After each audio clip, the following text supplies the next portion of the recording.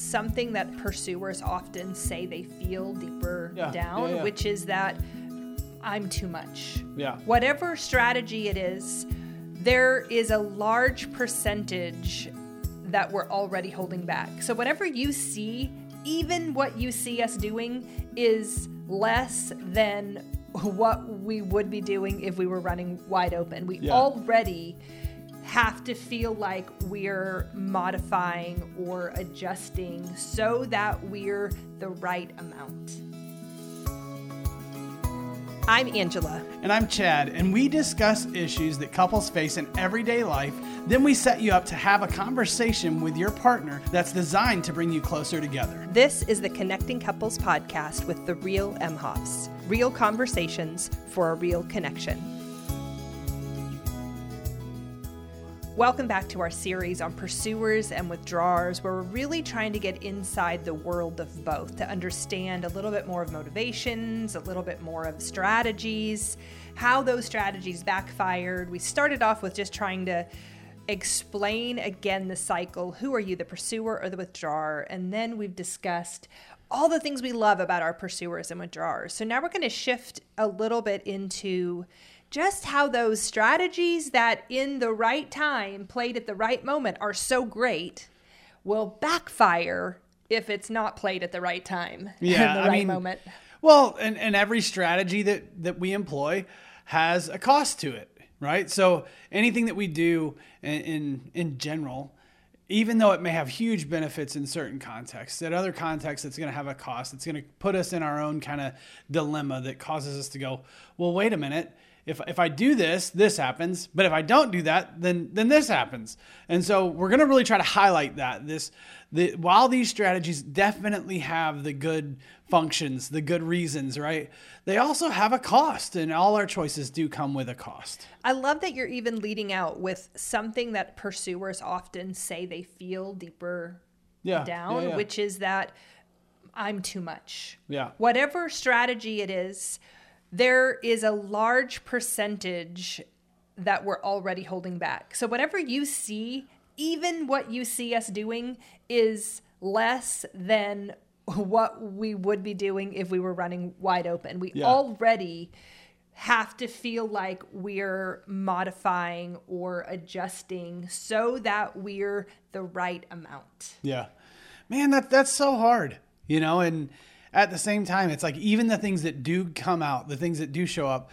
And if you're saying, hey, we hold back 90% of what we want to say, and the 10% that we do show is always kind of like seen as a little much or something. I hate that for pursuers, but it is a little bit of like a golly, why can't we just hold that or value that as withdrawers? I'm speaking for them just a little bit, because a 90% holdback and 10% display is generous. I would say on my best day, maybe 50-50. Well, it depends on where you're at too. Yeah, right? That's true. And who can take it in and all those sorts of things. So I'm just saying that I think pursuers hold back a lot of the thoughts and ideas and comments and emotions and correction, if you want to put it that way. I'm going to say it this way too. Early on in our interactions, before I had any idea about emotionally focused therapy or emotions being an underlining motivation to why I'm doing some of the things I'm doing, I had no awareness of that.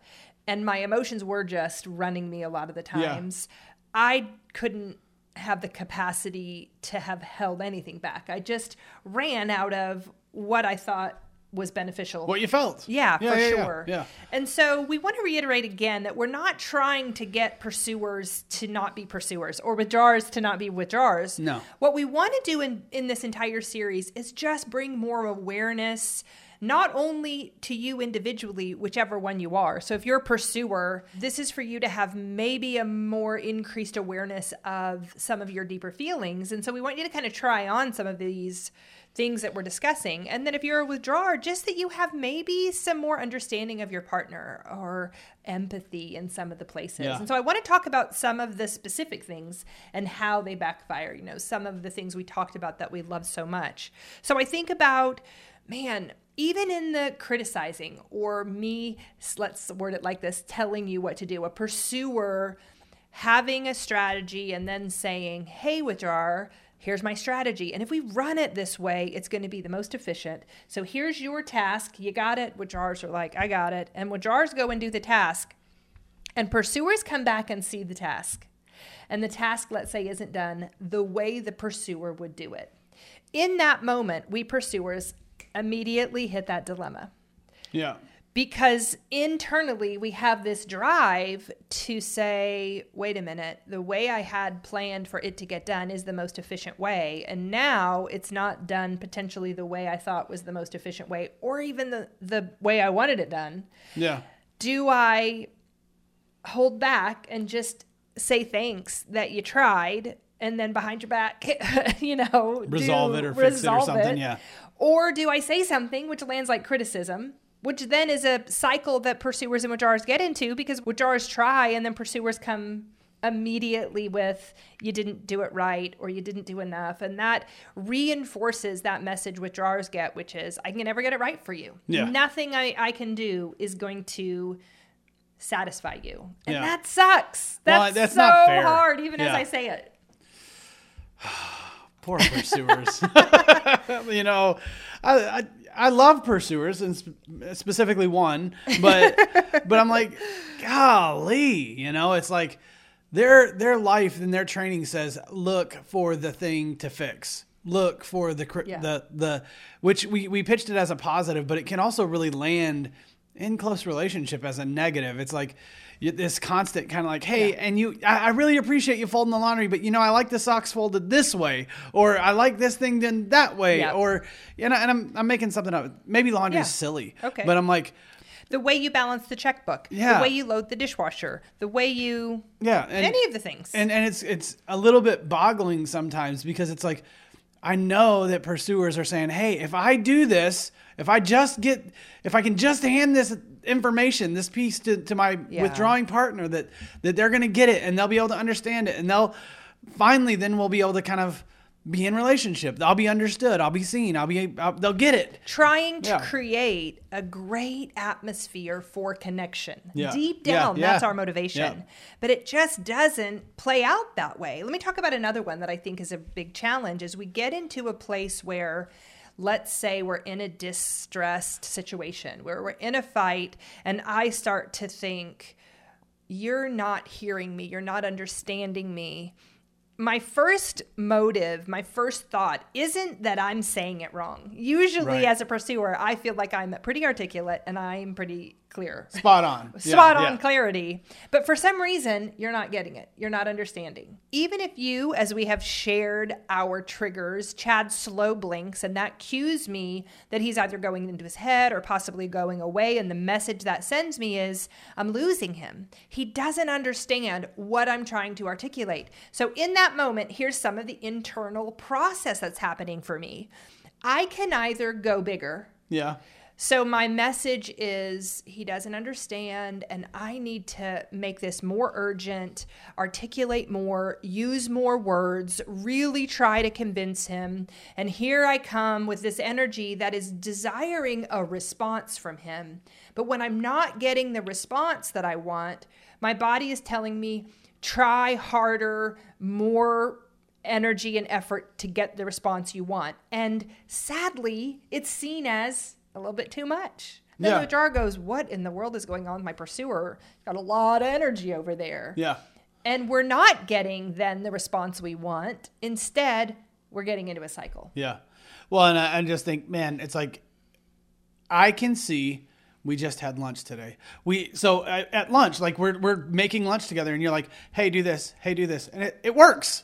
Like, I'm like, okay, that's fine. I can do whatever the task is. I'll clean the lettuce, and you can do make the tuna or whatever. And I'm like, that really does work most of the time. But let's say I'm not engaged with lunch, or I'm not helping with the task, and you're like, hey, Chad, hey. Could you come over here and help me with that? Are you paying attention? We got to get this done because we've got some other things we got to do. That's our pre-podcast record button tone. But I'm like, and it's okay. Keeping us on task. Yeah. Pursuers keep people on task. They're getting things done, but like, then they're seen as too much. Yeah, well, or they're seen as controlling. Yeah. It's really tough because it's like, who gets to be understood there? And the dilemma inside is, if I don't take control of what feels like it's getting away from us, it's just going to completely get away from us. And it definitely can. I'm like, all of a sudden we've wasted a Saturday. That's or so something. inefficient. Yeah, I can't do it. Well, but that's also, look how exhausting that is too. Yeah. The internal amount of energy. Constant, like, okay, let's talk about the flip side of all the energy, which is, okay, I have learned some awareness around being a pursuer, and I'm doing my best. I mean, pursuers are self-helpers. We read the books, we go to the clinics, we sign up for the workshops. Try so hard. We do the 10 points every Monday. We're going to start with this is going to be the best week. We have such optimism, right? Yeah. So here I am. Sorry, I don't mean to laugh at that. I know, but it's... yeah. It's good. It's what we come to the table with. Yeah. The energy, the hope. We talked about that hope. And so here I am ready, and something just doesn't go right. And I immediately turn on myself first and go, okay, Angela, hold back. You don't want to be a nag. You don't want. So internally I'm going, I'm not going to say anything. Okay. But I need him to know there's something. Yeah. So how do I get him to know without being controlling? Okay. Well, this is one of our go-to end of the night in bed, lights are out moves. If I'm distressed, is like I breathe heavy. I'll be like, and then I'll pull the sheets or, toss and turn. Silent. I didn't know that was what that meant. Now I know. Now I'll come right to you and comfort you. Whereas we as pursuers now try to use silence as a way to get our partners to respond to us, which is not what withdrawers use silence for. Withdrawers are just in silence because they're in their head or they're thinking about something. Pursuers, especially when we need something but we don't want to be too much, will then use the silence as a kind of a signal. Don't you know that I've been quiet for 11 minutes? Why don't you ask me what is going on?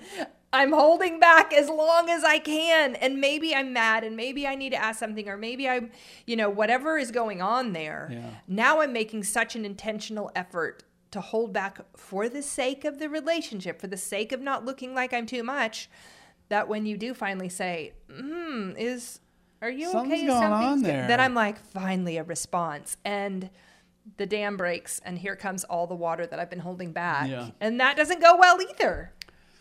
It feels, what's my move? It's so hard. So hard, man. That's so hard. I hate it. I mean, and I don't mean I don't mean it in a negative way, but I'm like, golly, that this is the dilemma. It's like, if I don't, even your tactic right there, you're like, I'm not going to say anything. I'm not going to say anything. I'm not going to say anything. Yeah. And then I'm holding it and I'm holding it and I'm holding it in 90%, 50%, whatever, but a lot.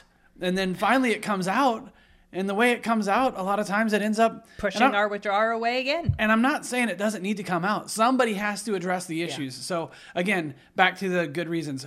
Pursuers get the issues addressed, but it's like by the time the issues are able to be addressed, it's so exhausting. It's so defeating.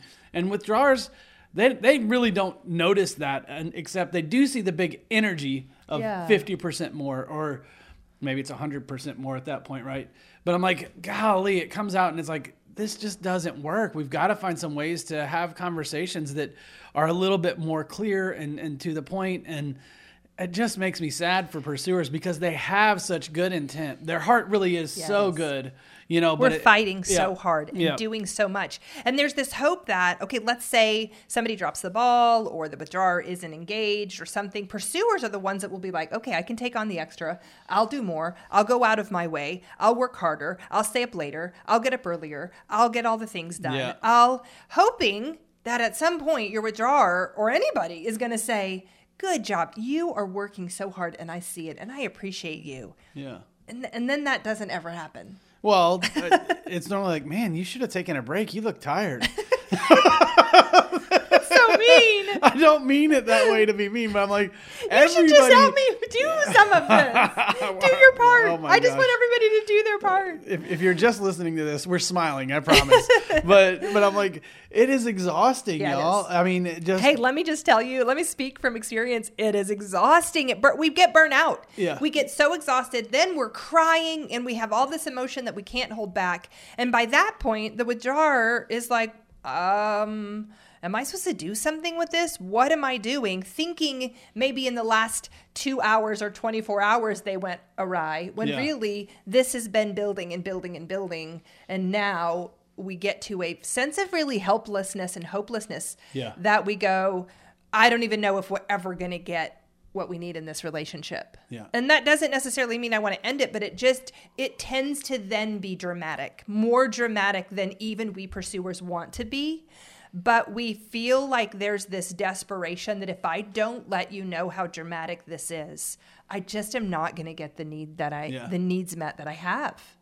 Even that, I say that and go, oh, I'm too needy. Golly. It's not always fun being a pursuer.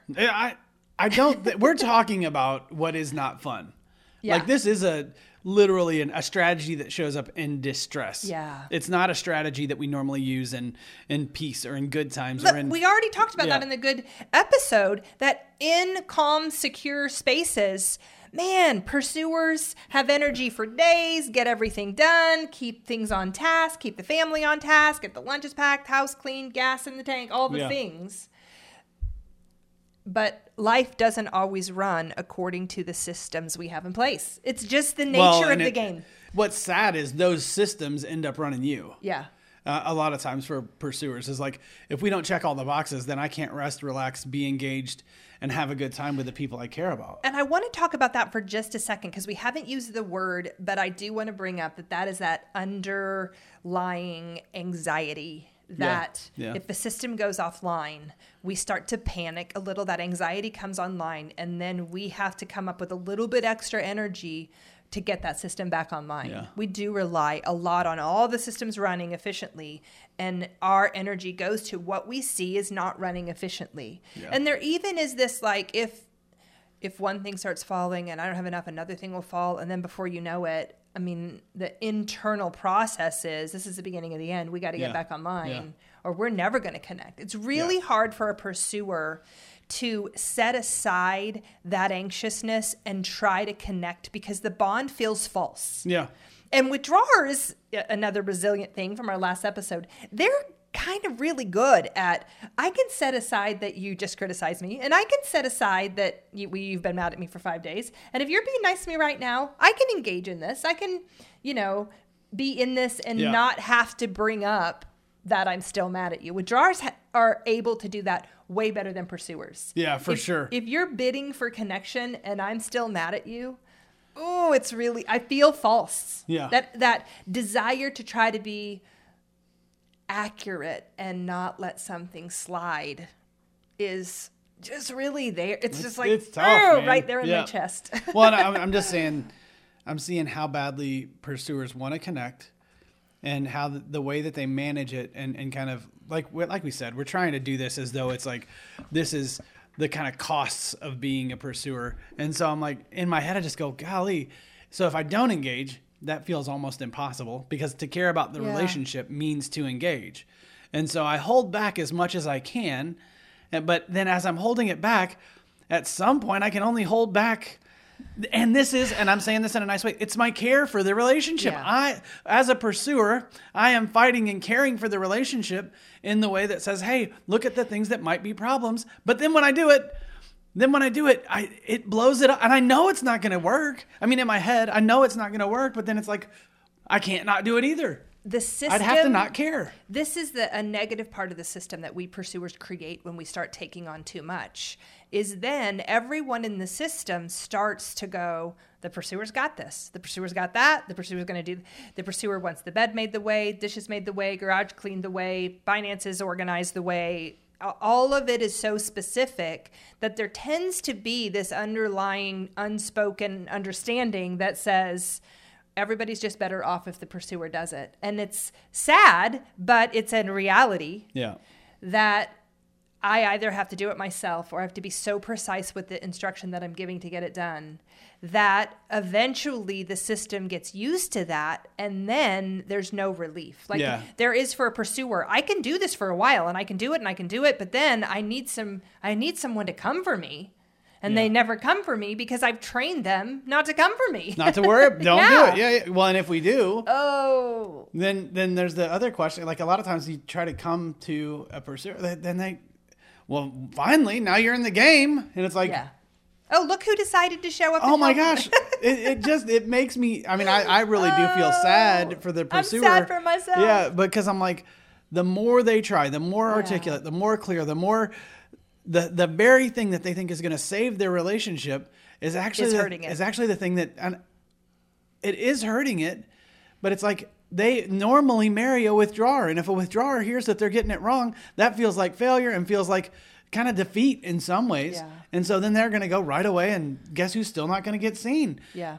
It is literally one of those things that I'm like, golly, when you really start to understand how hard it is for a pursuer and how their strategies, while they're really beneficial, like we've mentioned, sometimes, gosh, they hurt. Yeah. They hurt the pursuer, and the withdrawer a lot of times is able to just kind of bounce out of it. But I'm like, they get left with this kind of energy that just is so hard on them. So I hate that. Internal shame we have that says, I'm too much. Nobody understands me. Nobody's working as hard as I'm working. Yeah. I'm working harder than everybody in the room, times 10, Yeah. And that's just not what we sign up for. We sign up for partnership. We sign up for companionship. And yet somehow we get in our systems and we get in our patterns and we get all this energy ramped up, and it tends to push the people that we want close to us away from us. We tend to not be enjoyable to be around in those settings. And that's hard to hear.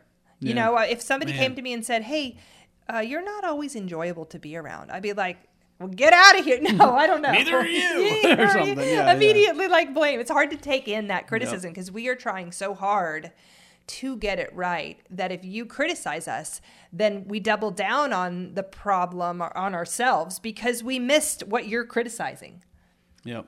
So, man, you know, again, the reason we're bringing this up is because we just want you to have an awareness of the dilemma, the real struggle that a pursuer has internally. I can't not say anything. Yeah. I can't not do anything. I think it's another one of the reasons why pursuers struggle so hard when they see the strategy of withdrawer. It looks passive. It looks inactive. It looks unengaged.